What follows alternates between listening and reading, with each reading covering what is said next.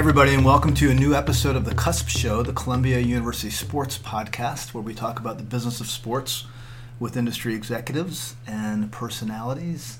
And Joe Favorito. Joe.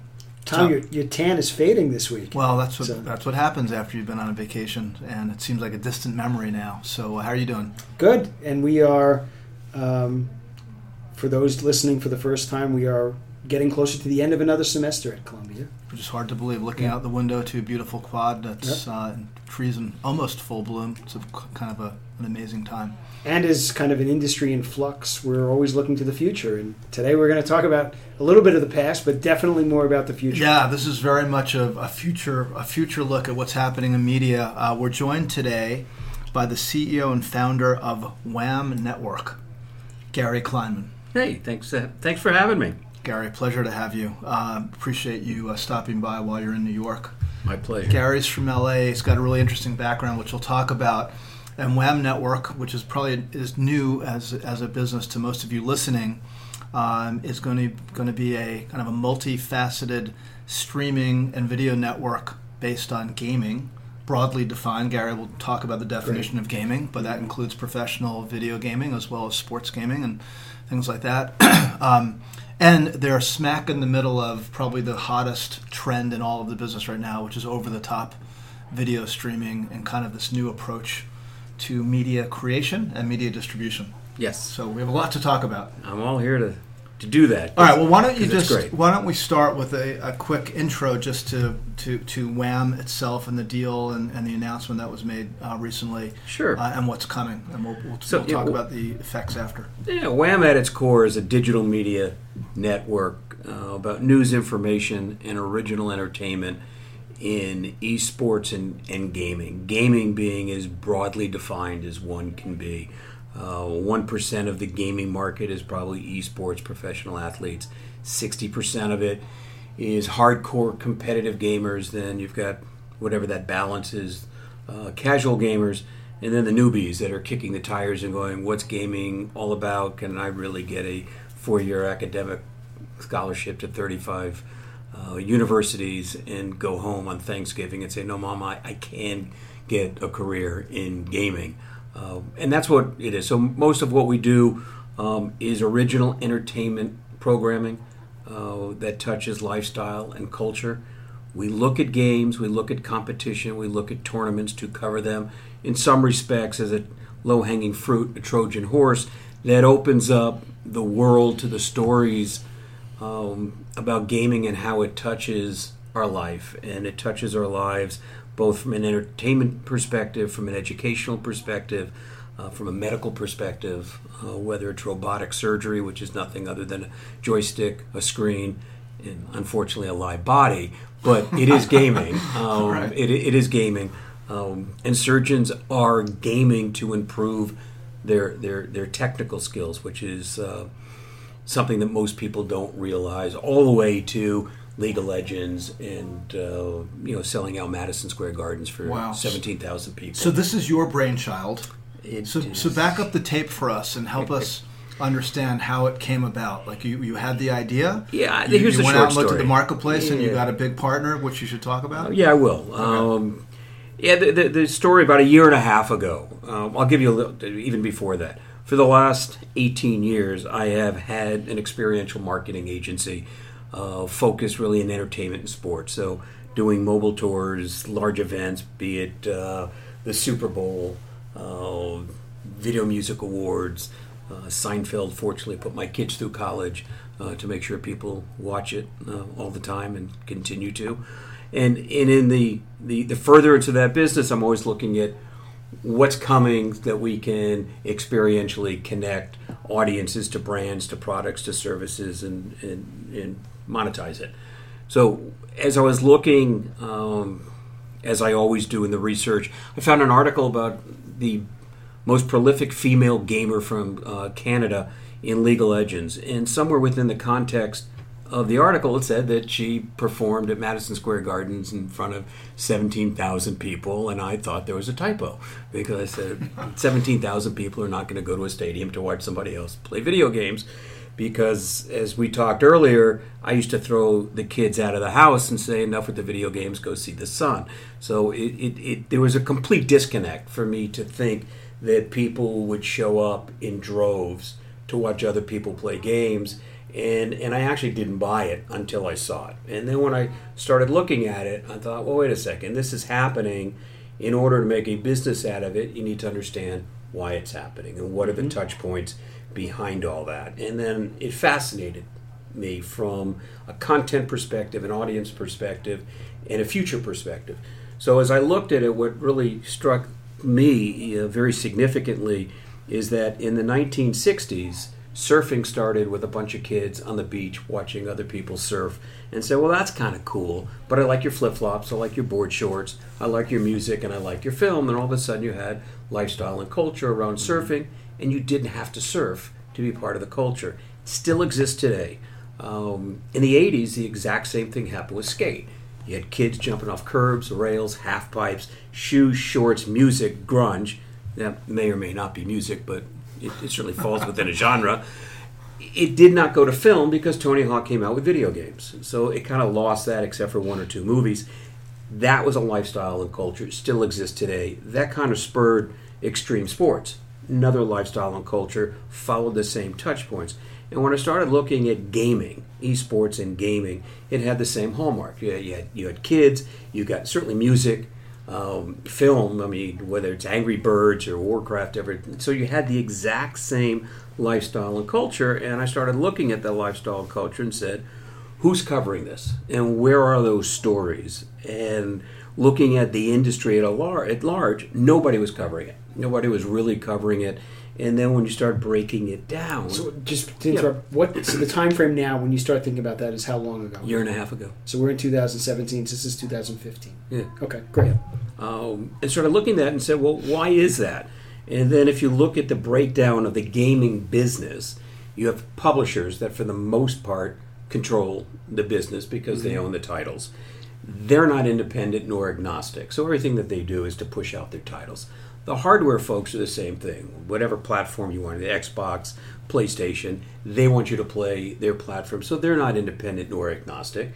And then you've got some of the accessories and software, and they kind of straddle everything, but they're not large enough to really create audience. So in order to really prevail, you need to be independent and agnostic, otherwise you're prejudiced, and gamers don't like that. They like independence and what have you. So when I started looking at that and said, well, there's got to be somebody that can stand within the independence of the industry.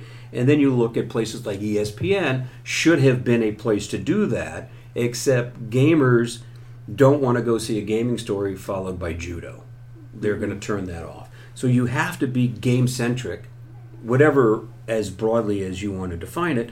You need to be game-centric, and you need to be independent, and you need to be agnostic, and that doesn't exist and didn't exist, and to a certain extent doesn't exist, and that's the void that I identified and said, okay, we're going to do that. We will create stories about lifestyle and culture, the news and information about gaming, but then you have to distribute it. Where do you distribute it? Well, everyone's cord cutting, and the best place to do that is an OTT distribution channel with the Rokus and the Apples and Amazon.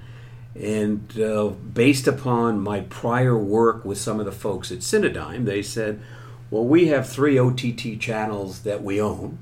We want to expand our OTT business, and we love to be your distributor. So since they had the infrastructure and the technology stack to take the content live and pre-recorded and distribute it, and the relationships across the channels, we did not have to go reinvent the wheel. We're not a tech company per se, so why not use somebody else's tech? We're a content play. So we worked something out with Cinedigm. Did you find them or did they find you? I know them very well. Could you just explain to everybody about Cinedigm? Cinedigm is one of the, behind the studios, they're the largest owner of theatrical films as their core business. I believe they own 50,000 plus films, of which 65% they have digital distribution rights. So they're right behind Lionsgate, and then you get into MGM and Paramount and everybody else. They own can sell to Amazon Prime, they can sell to Netflix, etc. Yeah. And they do that. So they license some of their content out, and then they started Dove TV, the Family Faith channel, Con TV, Docket TV on the OTT, and really built their OTT infrastructure, seeing that that's where the world was going. And then, as a result of the relationships that I had with them, they said, yeah, if you're going to do this, we'll distribute it. And then put together an entire team, went to the market, raised some dollars, and said, here we are.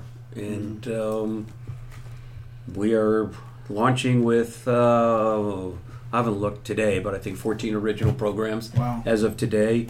And then we're licensing probably another 3 or 4 game-centric programs. And when I say game-centric, we licensed, which I think is just a very cool idea. The GDC, the Game Developers Conference in San Francisco, is held, I believe it's in February, March every year. This year, 5 days before the GDC, 60 people from all around the world boarded a train in Chicago, didn't know each other, and their task was to build as many mobile games as possible by the time they got to San Francisco. And they did it individually, or they did it collectively, cross-language, cross-culture, and we picked up all that content, and we'll do an 11-episode series called The Game Train of everything that started when they got on the train to when they presented the mobile game finished in San Francisco. So let me ask one question, as we've kind of learned enough about what some people call esports to be a little bit dangerous. One of the things that's come up is the misunderstanding of segmentation in the market. So and the way our buddy Slasher, Rod Breslow, explained it to us was, it's like the Olympics. So if you are interested in World of Warcraft, you don't care anything about Dota, and you don't care anything about some of the other games, League of Legends. Is there a danger from creating what you're creating for it being too broad and nobody being interested? Or do you think that there actually is a market, which some people have said is there is a crossover market that does not yet exist because no one has thought to go that way? Well, I hope you're right that there's a market that nobody's thought to go that way, because we're certainly spending a lot of time, effort, and resources. But have you seen that there is an interest? There is an interest. I mean, there's definitely an interest. And there's an interest, I think what solidified that is that our organization started primarily with advertising, media, entertainment, storytellers. It did not start with gamers per se. And when we created our base of storytelling and the content and the distribution, then in order for us to make sure that we had captured the right market, we needed gamers to actually say, yeah, I would be interested in that. And we have some serious gamers, intellectual gamers that have degrees, semi-pro gamers that are creating content that's not just game-specific. And I think that's the interesting thing. One of the statistics I was told yesterday from marketers and ad agencies is that 20% of gamers are esports fans, right? Which is a small percentage, which means 80% are gaming fans. And if you look at the content that's interesting from a gaming perspective for gamers and non-gamers, then I think that is relevant. And the other parallel, which people have talked about, and I lived it 10 years ago, is mixed martial arts, because mixed martial arts was born of a genre totally different that the UFC came out of. And ironically, the channel that put it all together was Spike. Yes. And when Spike launched The Ultimate Fighter, that was really kind of blossomed this business of mixed martial arts, which has started with, if you were interested in jiu-jitsu, you could care less about wrestling. Now, UFC, Bellator, a couple of others have come along, and you have people who now understand all the genres, yes, and can actually cross over, which is where probably the market is for Wham, Tom. It's a salient point, and I agree with that. Yes, gaming is so incredibly broad, but it's also incredibly narrow. Right. And you've got the genres of games, and that's why we're not focused on games per se, or tournaments per se, or competition per se. What I've learned to kind of identify, if you look at what our goal is, we want to own the audience, not the game. And the audience is interested in gaming and how it impacts their lives and whether it can power your life financially, whether you're going to socially engage with other people. Families game together where they used to not game. Grandparents now game in assisted living facilities with their grandkids. There's a story all to itself right there. So. Yeah, well, we have a show about a 14-year-old girl gaming with her grandmother, and cross-generationally being able to enjoy that and engage. And part of what our goal is, and I don't want to get too lofty, and it's not a religious experience, but it's to legitimize gaming as an activity and as part of a lifestyle that's positive. And for the most part, gaming has been this dark corner in a basement with pimple-faced kids that are nerds, no friends, and they only game because that's all they can do. Right. And when you really start pulling out all the layers, it's anything but that. And the colleges, I mean, you guys know more than anybody else being on a university, is that colleges love gamers because it's science, technology, math, it's spatial orientation, it's problem solving, it's strategy. You know, for years people said the best thing you can do with kids is read to them, right? You read a book and what have you. Well, look at a game. Game has characters, character development, conflict resolution, music, art, what have you. One of the interesting and powerful things about a game is every time you play it, you can take a different role and you get a different result, which is really creative, which you don't necessarily get in the book. And it's not to say one's better than the other, but gaming has more attributes than most people have given it credit for. And I think we're seeing that, which I think gives you a broader base of fans. And just to go back, something that you said right at the beginning about the 1% of esports in the gaming world. And when you talk about gaming, you're talking about a grandmother and a 14-year-old playing Angry Birds. It's not... Or college kids sitting around playing Madden. I mean, that's a broad array. Which is a much easier thing to do when you have all the great unwashed, I think, looking at there saying... esports, whispering esports like in The Graduate where everybody is whispering plastics. Right. And esports has its challenges. I mean, it has its challenges from the localization of games. It has challenges with fandom. It has challenges with cheating, where gaming itself is... It's a casual experience. It's a casual experience, and people are going to bars not to drink but to game. So... when you start looking at all the topics that we look at covering within a general gaming platform, it's actually really interesting to gamers and non-gamers alike. I mean, one of the things that we talked about before we started, we have a relationship with an orthopedic hand surgeon who has a subspecialty in esports and gaming related injuries. Here it comes. And here come the lawyers right behind him. So. And he trademarked esports and gaming doc. And when I went to meet with him for the first time, I sat down and I said, should we throw him a bone? What is his name? Dr. Levi Harrison.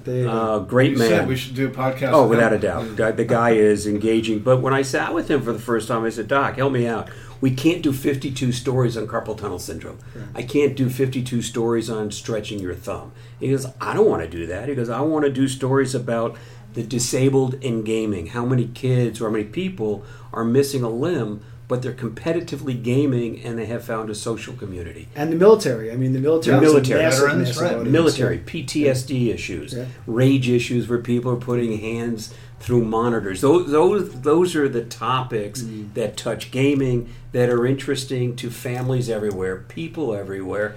And I do believe that has a cross-pollinized topic for people to say, oh, that's kind of interesting. And when people generally say, well, are you the ESPN of gaming? I tend to look at Wham more so as the CBS Sunday morning show of gaming. Well, it's funny because Mike Sepso always billed Major League Gaming as the ESPN of gaming, so we'll try to grab that table. And that's not us. We are really about the thematic as gaming, but we'll look at it from technology and culture, and we'll look at it from art and music.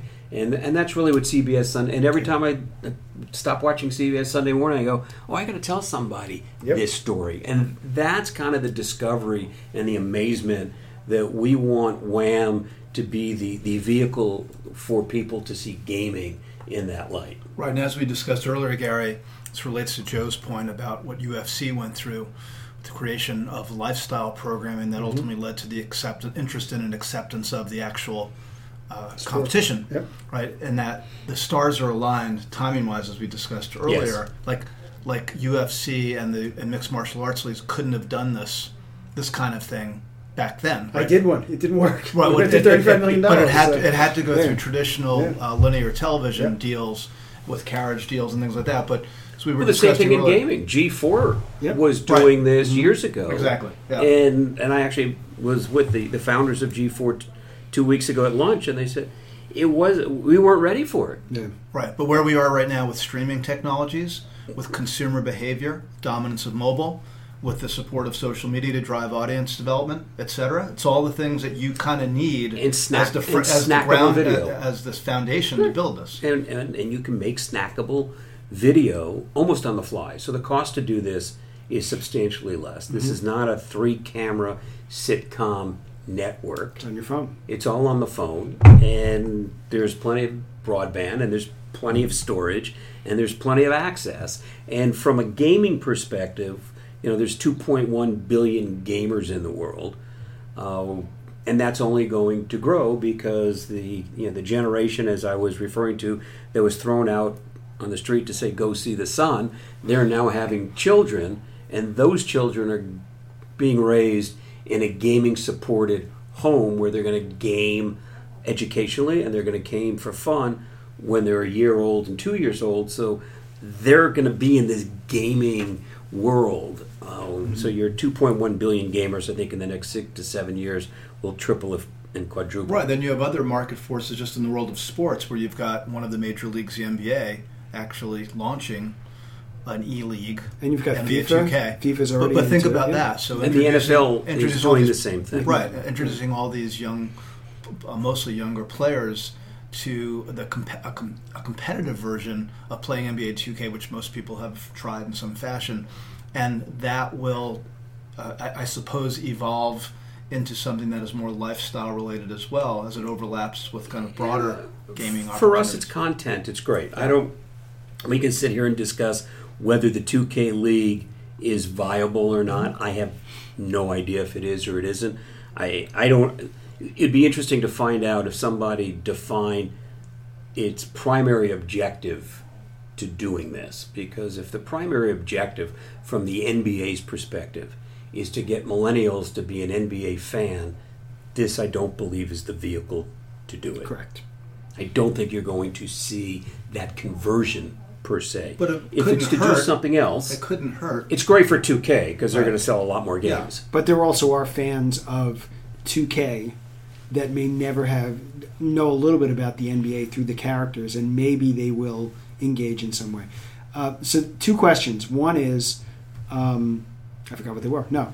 The first one is, obviously, every conference we go to where there is something about esports or the conversations you have, the biggest problem is with storytelling. So obviously you see a huge niche to go and tell the stories of the 6.2 billion people out there. Right. Because everybody's got a story. Right. So you just exaggerate. It wasn't 6.2 billion. It will be. It will be. So we're looking ahead. We're talking about we are futurists, Tom. So that's the way we're going. We're talking about. I think our you multiplied it by audience. 3. Because we're going to get 3 times the non-gaming audience to watch us. Never let the facts get literally away. everyone in the world will be. I agree. I agreed. Yeah. Okay. And then what will Wham look like? So will it look? You talk about CBS Sunday Morning. So will there be a? It's not Deborah Norville. It's who's the host of CBS Sunday Morning now? Charles Carlton's no, retired. No. Jane Pauley. Jane Pauley. He'll be younger. Yeah. I can assure you of that. But so will you have crews out there going to do stories and then coming back to? Yeah, and obviously I don't think you'll come back to a desk because we've seen the death of Sports Center. But it will be along those lines. One of the shows is 2 live days. Good Day Gamer, which is really a desk show, not necessarily a desk show, and it's really about everything that's going on in gaming. It will touch some of the esports world. Some of the stories, even the stories, unfortunately, where somebody in New York was at an internet cafe playing League of Legends and he stabbed somebody who wanted. It's always his in New chair. York. This stuff happens. Well, of course, So, well, because I read the Post. Right, That's right. why There you go. it's only in New York. Where else do you get your news? So the answer to that is, yeah. So there's a lot of studio shows with green screens, and there's some remotes. We're doing celebrity gaming. We'll have athletes playing against athletes and artists and musicians for charity and tap into their social media.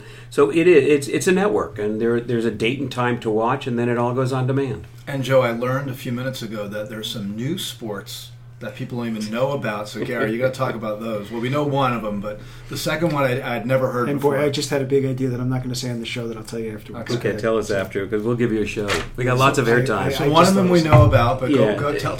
So when you talk the about how we sports. define sports and esports, This is a family show, correct? Yeah, it is a family Okay, show. all right. These are So- family topics. it is anything and anything that remotely touches sports. So we looked at drone racing. Is close enough. That's great. What we were talking about earlier, because somebody approached me about 2 months ago and said, "Are you familiar with kite fighting?" Yeah. Oh, And there you I go. thought we were scooping you on that. Yeah. No. Okay. And is that a sport? There was an article in the Times or the Wall Street Journal about kite fighting a couple weeks ago. Was I there really? did not. Yeah, which is whatever. I mean, is that Well, now close you got to enough? explain what it is. So kite fighting, for those that are listening and have never heard of, it's exactly what it is. You've got two elaborate kites that have knives and sharp blades, and the goal is to cut the string of your competitor and knock it down. Okay. And I would imagine VR and AR are going to factor into this at some point. Yes. So- Yeah. We'll cover it as a technology. Right. And it's all the money that's going into VR. It reminds me when Sony came to us many years ago and said, "Will you help us promote 3D TV?" And said the best thing you can do is put it away. Yeah. It's just not going to work. Yeah. And I think VR has some great applications. I am not so sure it works. Augmented reality has a Augmented chance. reality, Because I it's a think, is community huge. experience. It's Right. huge. Right. But VR, I think, has inherently, in some respects, the antithesis of what makes gaming gaming. From when you came up with, or we'll say 18 months ago, was the concept of Yes. Wham, to now, what are some of the biggest surprises that you've seen positively? And then the biggest surprises negatively, where you thought of something and saying, "Oh, geez, we thought this was going to work. When it's not going to work, now we got to go figure something else out." I think the surprise still is that nobody's done it. I think the stories around gaming are everywhere, so I'm surprised that there's still so much attention to teams and the celebrity ownership of teams. I don't quite understand that, because I don't even see how they monetize that and get an ROI on that. So, But if you went out on a hunt, like on YouTube right now, to look at types of programming that will factor into Wham, you'll probably find random things, I assume. random, Yeah. Right. random things. There's And nothing G4 cohesive. and MLG tried to do that at one point. There was a desk show where they tried to cover Right. gaming, and our friend Julie Alexandria was Right. one of the hosts, as a matter Right. of fact. So, and it But was did random. you actually go out as part of your analysis to prepare your pitch to Cinedigm and investors, a kind of a competitive set review, like what Twitch was doing, what YouTube Yes. Gaming is doing, and things like that? Yes. And I assume you found There's enough evidence to There's enough support your evidence thesis. of stuff out there. Yeah. But it all also comes from a gaming background as opposed to a storytelling background. Okay. And there's a significant difference. So that has surprised me. The other thing that surprised me is the open arms that young gamers have said, "We want to be part of this." Yep. That surprised me. I thought that was going to be a hard sell, that gamers, hardcore gamers, that were going to say, "Who cares about that? And who cares about lifestyle? I care about the game." I am very happily overwhelmed that we get calls now all the time for I'll work for you for free kind of thing. So that's been a pleasant surprise, and I think other than that, it's all been pretty much what I thought it would be. I think the reticence on marketers to say, what is this? They're happier that we're not doing esports centric. Marketers are afraid of esports. They don't know what to do with it. With shooter games, a lot of brands have said, it's a big problem with shooter games, but they'll reluctantly do it, just like they did reluctantly. People always said, Anheuser-Busch is not going to put a logo in the middle of an octagon because August Busch doesn't want blood smeared all over Budweiser, but Tony Pantoro convinced them to do it, and eventually came around. So I think that's been an interesting conversation. Mm-hmm. We actually give brands a warmer climate, if you would, to put toe in, because it's not just the e-sport and it's not just about a game. So it's a little bit easier for them to say, we've got some discretionary dollars, and we'll say, let's see what happens. And we can give them snackable clips that kind of work from a thematic, depending on what they want to do for their own social media. So, we have really negotiated this in a way to be a tad bit more mainstream than what an esports directed channel would be. So that said, have you started conversations? Have you initiated discussions with brands who yes. maybe... Yes, we have a lot of interest with a lot of and well-known national brands that and again, some of them want to come in early so that they can say they got in early, and some say, well, we like this content, maybe we'll do this. So it's and talk about the way brands will be integrated. I know you may not have all the answers at this early stage, but it's not going to be a traditional interruptive model, obviously. No. So is it some kind of collection of all the above? It's a collection of brand integrations are certainly the best one. Product placement certainly is the best one. I would rather see a brand even create a spot, if you will, pick, Blue Cross if they wanted to do a spot. I'd rather have them do a short spot where somebody actually is in Grand Theft Auto, gets into an accident, and they're rushed to the hospital, and Anthem's taking care of the bill. Or Geico. There's the Geico spot, right? The Geico, they patch the car up on the road, and that's what they should be doing. I mean, it makes no sense for them to take the progressive girl and put her out there. Thank God for that. All those things. And Geico seems to have an endless amount of money for advertising. They're actually getting into this space in a lot of. They're doing a lot of local tournaments. But those are the kind of spots that they should be doing, because they can take that and then put them on YouTube, and they can push them through their own social media, and then show to gamers that at least they're trying to understand the space, and not just say, you need to understand us, that we're going to understand you. And then when you go to brands or you go to other people who are trying to be involved, and you say, at launch... And this is where we had this conversation about the MLB Network that launched in 60 million homes. Mm-hmm. At launch, we did this. When people say, okay, at launch, what does that mean to Wham? What do you tell them? We don't. We don't. Yeah. We just say, you know what? Here's the subset that we're going after. Mm-hmm. This is our plan. There are ways and metrics that we can say, we think we're going to put that impression in front of X number of people. You're going to pay X amount until we do. Mm-hmm. And we'll keep putting it out until we do. So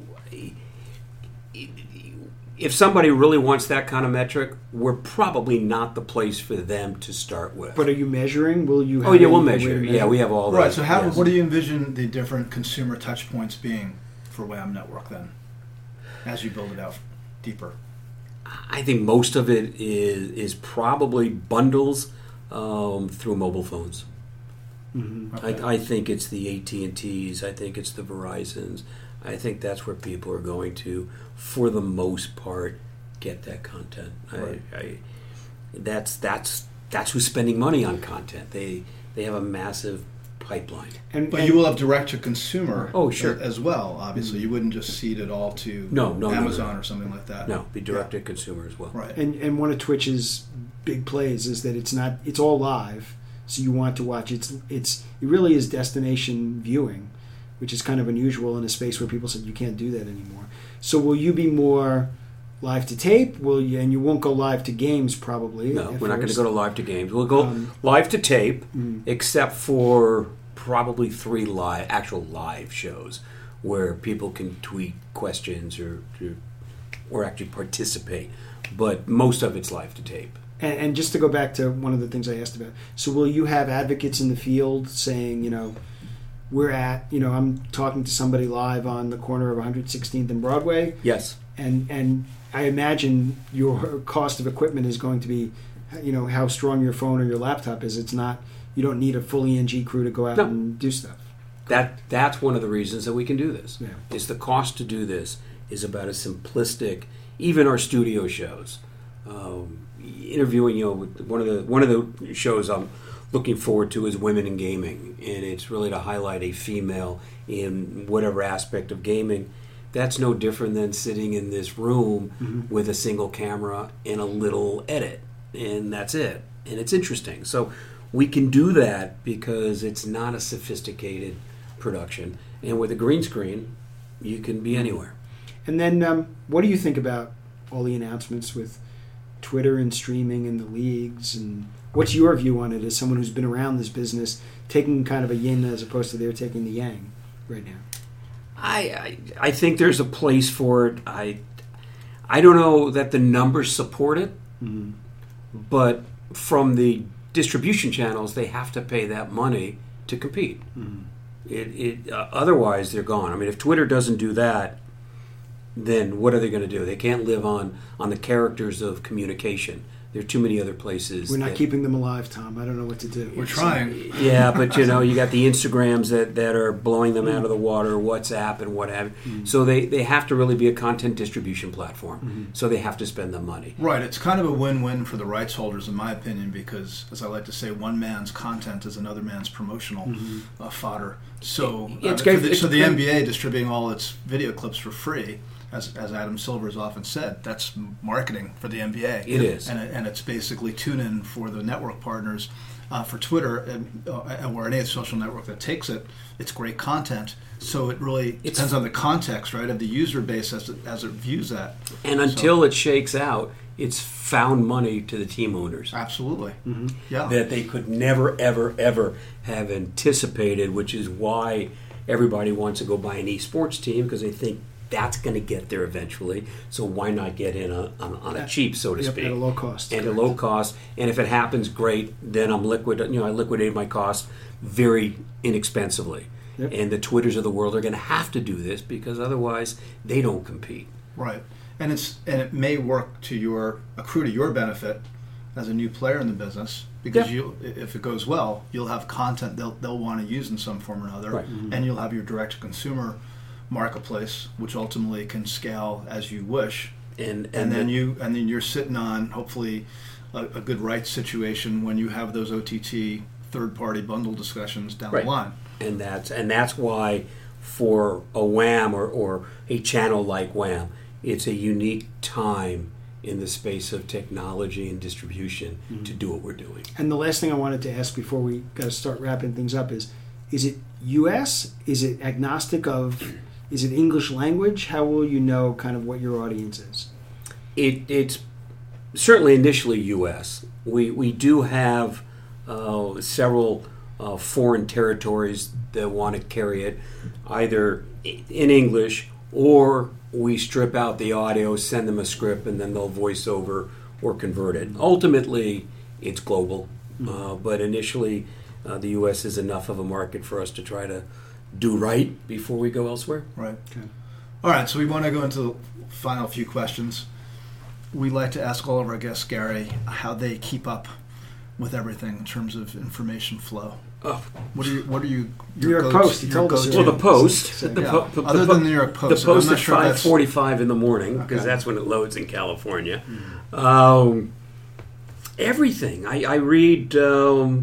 Google alerts on everything in our industry, so that comes 2 or 3 times a day, and as soon as it comes, I read it. I read, I think I get every single newsletter from Esports Observer to Business Insider. It's covered everywhere. So I read. I mean, I just read all day long, and then I share it with everybody and make sure they read it. And so hopefully ideas come from everybody. And then in our weekly meetings, we go through all that. So, by the way, how many employees do you have now? 14. Okay. And how will that scale up over the next 12 months? We'll be 16 by the end of this week. And then whatever it takes. Nice. Whatever we can afford, whatever we can scale to. And based in Los Angeles, correct? Based in Los Angeles, in 2 or 3 weeks. A couple start in New York. Mm-hmm. Well, good for you. It's exciting. And then finally, we've got a lot of young people listening. You've been around the block a few times in your career. You're doing hiring now. What kind of career advice can you offer everybody? Wow. Well, what I would tell them to do is watch our show Gamefully Employed. Wow. Because Great name. It's a weekly show about how you do get a job in gaming and the transferable skill sets. I think you end up, what I tell everybody is be a student of what you do well and what you care about. And really, really break that down so you can describe what you do. If you are a member of a gaming team, there are a lot of skills in being the member of a team. It's not just playing on a team. And you need to step back and break that down as to what that means to support a team, to maybe be the highlight of a team every once in a while or do something else. And really break down and understand, one, what you're good at, so that you hopefully work with an employer that will support what you're good at and then hire somebody else to cover off what you're bad at. Mm-hmm. Because it's a whole lot easier to get better at what you're good at than to spend a whole lot of time doing things that you're not comfortable doing. And to really understand that and not be afraid to tell a prospective employer why you're good at that and the value that advice. You can bring. Mm-hmm. Really, it's good advice. Great. So, how does everybody find Wham right now? you can send me an email at gary@whamnetwork.com. I answer all of them. Okay. And then we'll be up on these OTT channels right around July 15th. Okay, so there's nothing right now that... Nothing right now. No social platforms that we should be driving people to yet? No, not That's yet. Maurice's job. Yeah, that's his job. We talked about that yesterday and all day tomorrow. And give us the time frame on that, where we can start seeing things Mid-July. in the market. Mid-July. Okay. And then we're creating an app that I briefly told you about that'll be out earlier, which is in its most simplistic definition is Tinder for gaming. I love that. How do you find I got a people little to game preview on with? that before. I thought it was pretty brilliant. Yeah, how you find people to game with. Amazing. In the games that you want to play. Swipe right. And will it be any game? Any game. Wow. Any game worldwide. Well, you can filter it. You can filter it by the games you play. Right. So if you want to find somebody that is a right League now, of Legends player. Before you go back to Jersey, if you want to do a quick game tonight, you can just go on. You just go there and create somewhat of your own social name for it? Because we could have some fun naming this thing. Wind. Okay. So go on Wind, get a quick game here in the Upper West Side. We'll send you betas in about 4 weeks. Mahjong Online. Where is it? Where is it? So I could use a Words with Friends fix right now. I got to go on Wind and find somebody. On this campus, you probably could find it without leaving this floor. That's in the English department. You'll probably bump into them as they leave the elevator. Right? Gary, that was great. Yes. Thank you so much. Really enjoyed the conversation. We wish you well with the launch. The more aggressive part of the launch of Wham Network. And everybody listening, please check it out, especially in a couple months when this stuff goes live, especially you gaming fans out there. Please do. And tell your friends. Really good, yeah. And maybe you'll come back in another... Absolutely. But thank you again. Thank you. Really I enjoyed appreciate it. So thanks, everybody, for listening. Joe, any final words or thoughts? Once again, we learn more from every show that we do, which is what we're trying to do. We do, and this is a fascinating topic that... I think you and I are in agreement on this. There's a lot to learn, to Gary's point a few minutes ago, and I think if everybody keeps an open mind, we'll figure this out together. So, absolutely, and we'll learn a lot. So thanks for helping us. My pleasure. Get smarter on this topic. Enjoyed it. All right, everybody. Thanks for listening. We'll see you next time on The Cusp Show. Thanks for listening to this episode of The Cusp Show, the Columbia University Sports Podcast. I'm Tom Richardson, and the host is Joe Favorito. Our production assistant this week is Columbia student Maurice Eisenman. You can subscribe to this podcast on Apple's podcast app, SoundCloud, Stitcher, and other key platforms. You can also find it at blogtalkradio.com/The Cusp Show. And you can get in touch with us on Twitter at CU_SPS_sports. Also, you can find out more about our program, the Columbia University Sports Management Program, by going online at sps.columbia.edu/sports-management. Thank you very much. We'll see you next time.